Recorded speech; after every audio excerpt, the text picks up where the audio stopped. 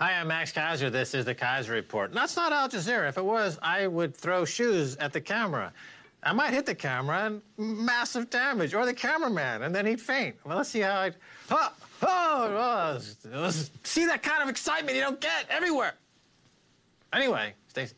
Actually, that's an important point coming forward in this about shoe throwing, because, of course, remember, we invaded Iraq, and soon after that, when we went and declared victory and everything was all okay, some guy in the audience there in front of George W. Bush threw a shoe at him. That's right. I'll do it again. Here's what happened. Here's the guy. Remember? George W. He was talking there, and the guy went, okay, I got to... that was close. Well... Oh, we got insurance. That's going to come up in this story because it's a very important point about the hierarchy of needs. Yeah. But we're going to start with this tweet here from the Washington Post's Jeff Stein. And he's pointing to a remarkable fact from a piece from theatlantic.com. He, being Jeff Bezos, needs to spend roughly $28 million a day just to keep from accumulating more wealth. The Atlantic article he points to is Jeff Bezos' $150 billion fortune is a policy failure. Growing inequality in the United States shows that the game is rigged. Bezos collects a very small salary and pays only capital gains max. And yet Amazon also paid zero federal tax last year. He needs to spend $28 million a day to avoid paying federal tax. Just to prevent himself from accumulating more wealth. So just on he's earning more than $28 million a day. Well, I mean, he's got a monopoly position. And he is milking that monopoly quite aggressively. But nobody can compete with him. You know, Warren Buffett said that he never gives someone like Jeff Bezos a 7-year head start.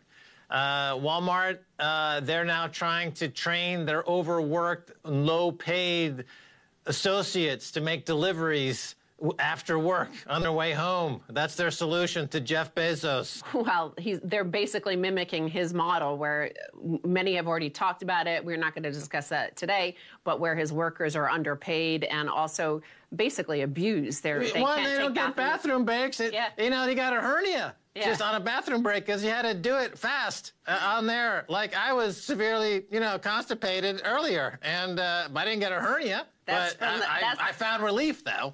That's what the carnivore diet will do to you. That's what Jimmy Song told me. When I see Jimmy Song, I'm going to have it to talk about this. I don't feel right. But importantly, the Atlantic themselves refer to it as that the game is rigged. Kaiser Report, of course, has said this for the past 10 years here, and then we get shunned by the U.S. media who are now saying, yeah, okay, basically Kaiser Report was right.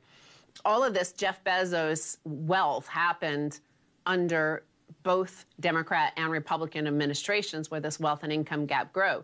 So I want to point to up there, right where Jeff Bezos' wealth comes from, the whole East Coast, the Pacific West Coast. I think I might have said East Coast at first, but I meant the West Coast. And it says... East Coast, West Coast. It reminds me of Tupac and Biggie. They had a serious war going on, and, Tupac was murdered. So this is Jeff Bezos over on the West Coast. It's the new form of affordable housing. More people are living in their cars. With rents on the rise, cities are grappling with a growing population of, quote, vehicular homelessness, a way of life considered illegal in many places. Across the West Coast, just in the past year, 20,000 more people joined the ranks of these homeless without any sort of shelter, not even in homeless shelters. So they're living in their cars or they're living on the streets in downtown San Francisco, Los Angeles, Portland, or Seattle. But what I want to point to regarding what you had started off the show by throwing your shoe. I remember it distinctly, and I'm out of shoes. I only have 2 feet. I can't do it again. And the point is, why did we invade Iraq? Because I'm going to get into that after this quote.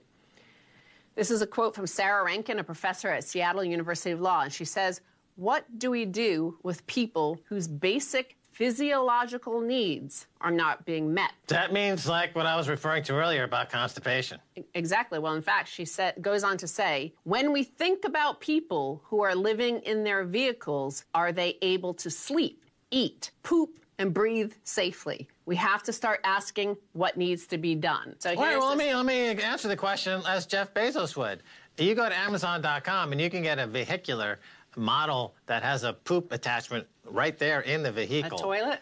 Yeah, a toilet, exactly. So precisely, we've reinvented the toilet. It's right there in the vehicle. So, okay, and it's got a layaway plan. So you just, if you're Amazon Prime, you know, he'll ship it to you by drone. And you could be living in your poopmobile, you know, in the next 20 hours. And he'll make another, you know, $1 billion. And life is great in America. So, you know, let's give him credit where credit is due. So here's an economy where Jeff Bezos earned over $50 billion this year alone, in the first 6 months of this year. To put that into context, Jack Ma is worth less than what Jeff Bezos earned just this year. So that's the context of how much this guy is earning in 1 year. In the meantime, the entire West Coast, where he and his resistant sorts, like, you know, remember, Jeff Bezos owns the Washington Post, where democracy dies in darkness and the resistance is strong. And yet where they control much of the economy, people are living in cars, and you know, these sort of professors at Seattle University are concerned about where these people are pooping. But the fact that she meant the physiological needs reminded me of Maslow's hierarchy of needs. This is the bottom, most basic need, physiological needs. Above that is safety. Of course, our government says that's their only concern, is our safety, and that's why we have $1 trillion defense budget, right? And Homeland Security and TSA, who apparently follow Americans all over the place. But that's another story. And then above that is love, belonging, esteem, and self-actualization. Where's love come in? Yeah, towards the top. Let me see towards that. The top. We're looking good. I want more love in my hierarchy of needs. You know who's not getting their physiological needs met? Julian Assange over there in the Ecuadorian embassy. If he dies, journalism dies. If Julian dies, we all die a little bit. We are all Julian Assange. Keep that in mind, sucker. But the point is I want to talk about is that Maslow's hierarchy of needs. And here are thousands and tens of thousands of people, Americans on the West Coast, who cannot meet those basic needs. Now, my sources tell me that Maslow's hierarchy of needs, that chart there, is used by our U.S. intelligence agencies. Okay, remember, number 2 is defense and safety, right? That our own U.S. intelligence agencies use that chart when looking at when to start to topple or coup other governments. So if, like Haiti, when Haitians were eating mud pies, that's a good time to overthrow their government and install our own. Never let a crisis go to waste. Obviously, our elite are not stupid. Obviously, these journalists and people on cable news shouting know that these hierarchy of needs, that the basic physiological needs... You're positing that Jeff Bezos has a war on people, that their physiological need is being exploited by the corporation to enlarge his monopoly because he ends up putting these people in these highly stressed positions. No, what I'm saying is the breakdown that we're witnessing and that you and I have been talking about here in Kaiser Report for the past year is that what they know if those basic physiological needs are not being met, that leaves the entire economy and political system vulnerable. They know that because that's how they look at other political systems. So they know we are vulnerable because of that. So that's why they're coming up with all these. That's why there's a genuine panic. When you look at cable news, it is genuine panic. And I think this is part of it. Oh, you mean we're all Palestinians? Hey, you know, it says here that, safety is number 2, but that's obviously wrong because number 2 should be Wi-Fi. You know, that is definitely needed. And also, what's this at the top? Self-actualization. That's very Carl Jungian, isn't it? I mean, there's like a lot of psychobabble. Who wrote this? Like some academic Princeton grad student? No. That's from decades ago. But the point is, obviously, like once your basic physiological needs are met, once you can sleep and eat and poop, then you start to think about, okay, how do I make my house safe? Or how do I make my economy or my community safe. And then you're concerned about love. And you see that across the world. Like, you know, the whole fact that we have these trigger warnings and safe rooms here, that's a very high need. Like, that's an economy and a culture where everything is already taken care of for a certain sector of people. So to most of the world, they look crazy because they're still worried about where they're going to poop that night. Think about philosophy that was almost invented by Descartes, who simply, got this entire pyramid chart down to, I think, therefore I am. And like that was all people had to go on for hundreds of years, during the whole history of philosophy. Well, now we're at this then, whole freaking pyramid that's being exploited by terrorists like Jeff Bezos, who's milking the system and buying influential newspapers and bribing politicians and creating a dystopian nightmare, people living in their cars so that he has more money than he would ever. I mean, he doesn't know what to do with it all. I mean, it's like he's hoarding. He's a hoarder. Those people who hoard phone books in their apartment, and they can't live there anymore because there's nothing but phone books. This guy is like he's hoarding cash. There's nothing to do with it. He's just a hoarder. I want to quickly turn to the last headline, which I think ties together all of those: growing wealth gap between young and old. Remember, Jeff Bezos' newspaper, Washington Post, says democracy dies in darkness. And one thing you could say about democracy is, the more vote you have, the more you win and the more you gain. And we've seen the baby boomers turning 65 as of 2 or 3 years ago. And this growing wealth and income gap is really down to age. So they said that elderly households have much greater wealth than child households, which is to be expected because older households have had more time to accumulate wealth. The trouble lies in the growing gap between the two types of households. In 1989, elderly households had a median net worth that was approximately 3.8 times that of child households, i.e. households with children under 18. By 2013, their median net worth was now 12 and a half times as high as those with children under 18 in the household. Oh, heck yeah. Whenever I see children approaching me for pennies and nickels, I scoot, get out of here, you scam, go away, you poor children. But baby boomers, we're not giving any away. But anyway, that point is that it's only natural that baby boomers would vote for policies that help them, i.e. house price booms and stock price booms, and it disenfranchised the bottom, age groups. But this is what we're dealing with now. Tough luck, buddy. Get a job. Kids, get a job. Well, we got to take a break for the second half. Don't go away.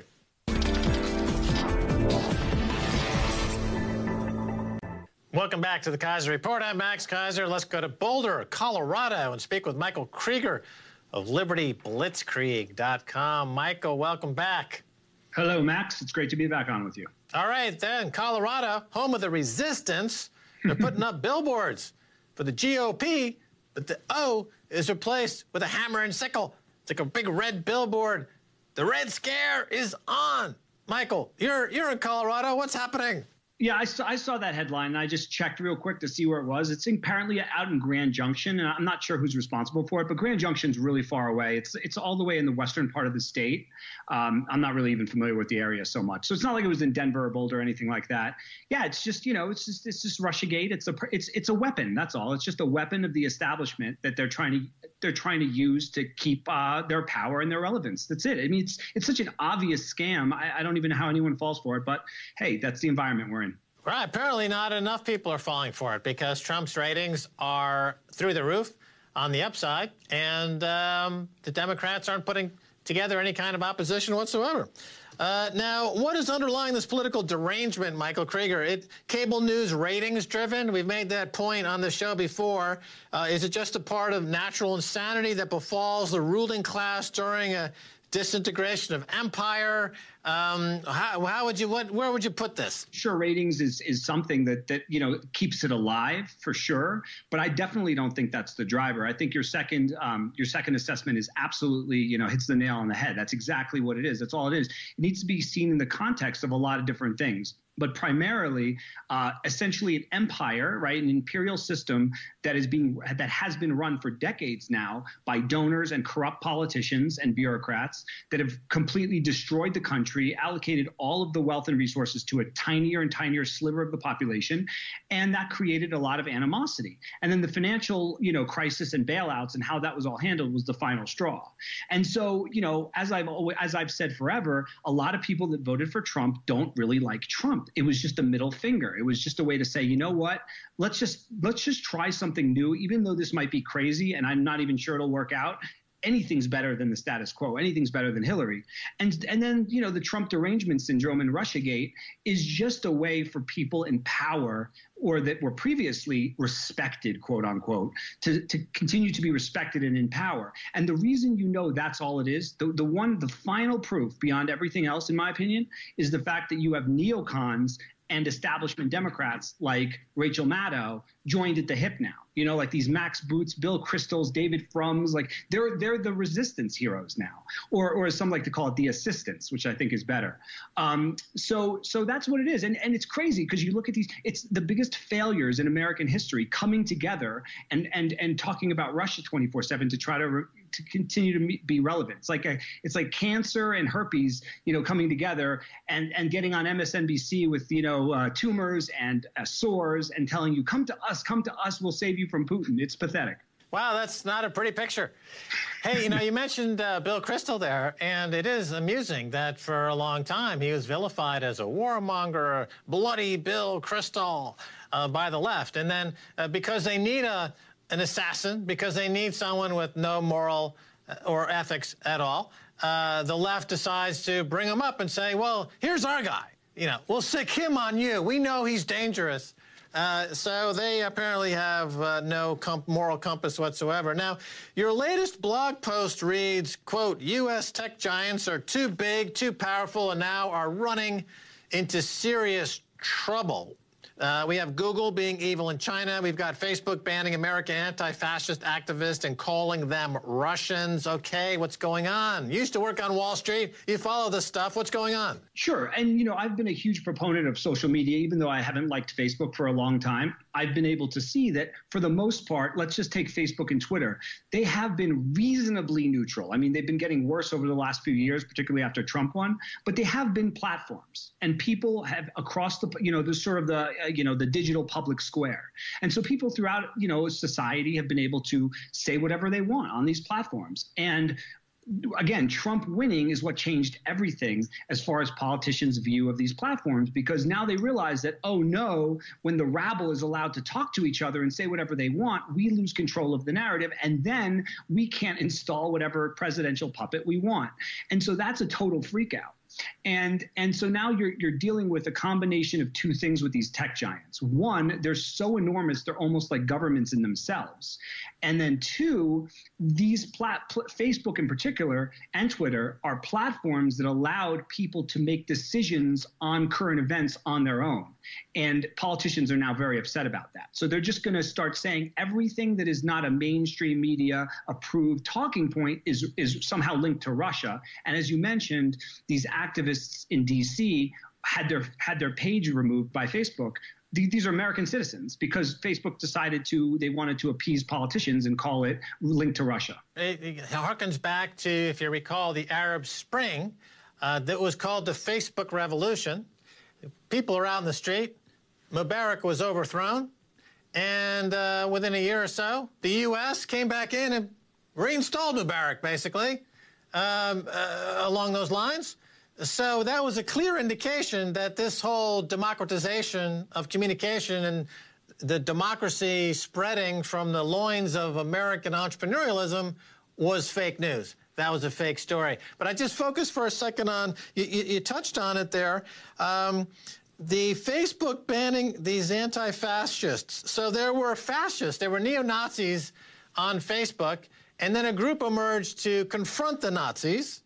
And Facebook banned the Nazis, banned the anti-Nazis, and then Maddow picked up the story as if somehow this is tied into Russia, right? So mainstream media echoing a blatant miscarriage of free speech in the name of a hoax called Russiagate.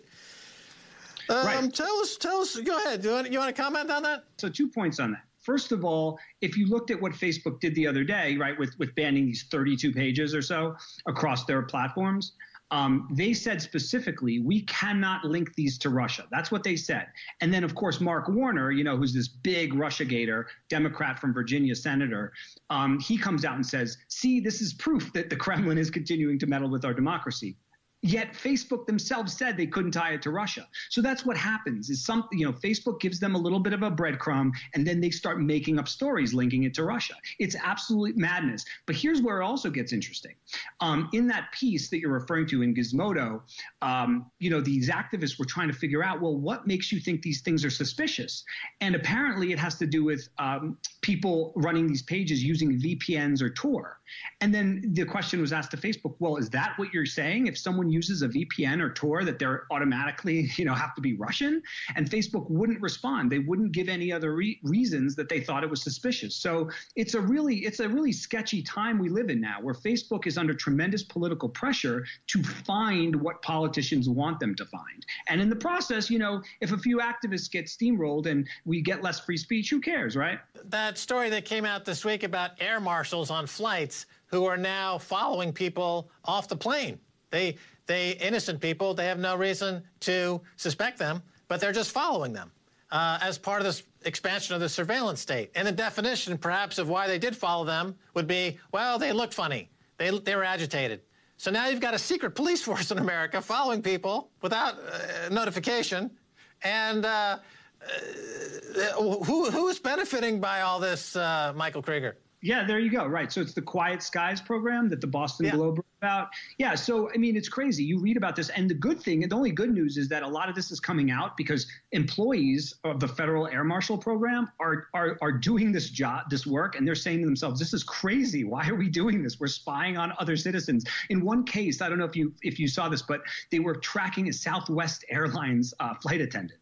And they're just like, what are we doing? So it's become so absurd now that at least some of the people being paid to spy on their fellow citizens are saying, this is crazy. I don't want to do this anymore. But you make the bigger point, which is that it's all about social control. If you look at the trends in America, and it continues to this day, the overarching corporate government establishment is obsessed with keeping the citizenry in line, keeping them scared, keeping them surveilled, making sure that they can't, get out of this Overton window of conversation. As Chomsky said, the best way to keep people passive and obedient is to allow lively debate within a very narrow range of issues, but not outside of those issues. And that's essentially what Facebook is now trying to do to the American public. Yeah, I noticed that. You can see it, just anecdotally in America's humor.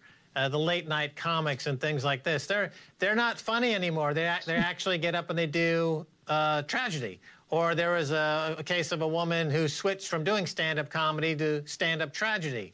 And the one thing about Nazi Germany, for example, is that there wasn't a lot of stand-up comedy at that in Berlin during those years. This is what happens when people lose their soul and lose their perspective on life. They become these humorless drones working for the surveillance state, and you can see it in the complete lack of humor in Stephen Colbert or Jimmy Fallon, who've now become just puppets for the state, sadly. Now, tell us more about Google being evil in China. Yeah, so this is another really interesting thing where, as I mentioned with the Federal Air Marshals, some of them are rebelling. Google's had a bit of a saga recently where their executives, in particular, are very aggressively pushing closer collaboration with government. So if you recall, Project Maven is a drone AI program that Google has with the Pentagon. And a lot of Google employees resigned publicly because they were so disgusted with Google doing that. And there was a huge protest within Google from other employees, and Google actually had to backtrack that. But what you saw from leaked emails is that Google executives wanted to do it. They were trying to, basically propagandize their employees to say it was okay. So what you see now is an interesting split between some ethical Google employees and Google executives who have absolutely no morals whatsoever. And their recent push, the story was broke by The Intercept yesterday, is to specifically create an app in China, a Google app that will adhere to every single censorship requests the authoritarian Chinese government wants, including banning any searches related to human rights, democracy, free speech, Tiananmen Square. Images will be blocked. So my point was essentially, if Google goes through with this, Google will be directly helping an authoritarian foreign government maintain its grip on power for money. That's a big, big deal. And people need to be aware of that. That's very disturbing. Right. We have about 30 seconds left. Can you talk about Jeff Bezos here? He's worth $150 billion, made $50 billion just over the past few year alone. What's wrong with this? Good or bad, Michael Krieger? Yeah, I mean, I think that Bezos and Amazon are one of the biggest threats we actually face right now in this country, because if you read some of the literature on what they're trying to do, they're not just trying to sell you stuff on the internet. They're trying to control commerce completely by controlling the platforms of commerce. And of course, in China, they have that new social score. It's like a Moody's index for people. So if you look sideways at a policeman, you can't get on an airplane. Anyway, Michael Krieger, you're so chock full of goodies. We're going to keep you on for a second segment, if that's okay with you. Sounds wonderful. Okay, that's going to do it for this edition of the Keiser Report with me, Max Keiser, and Stacey Herbert. We want to thank our guest, Michael Krieger. If you want to catch us on Twitter, it's Keiser Report. That's it for now. Bye, y'all.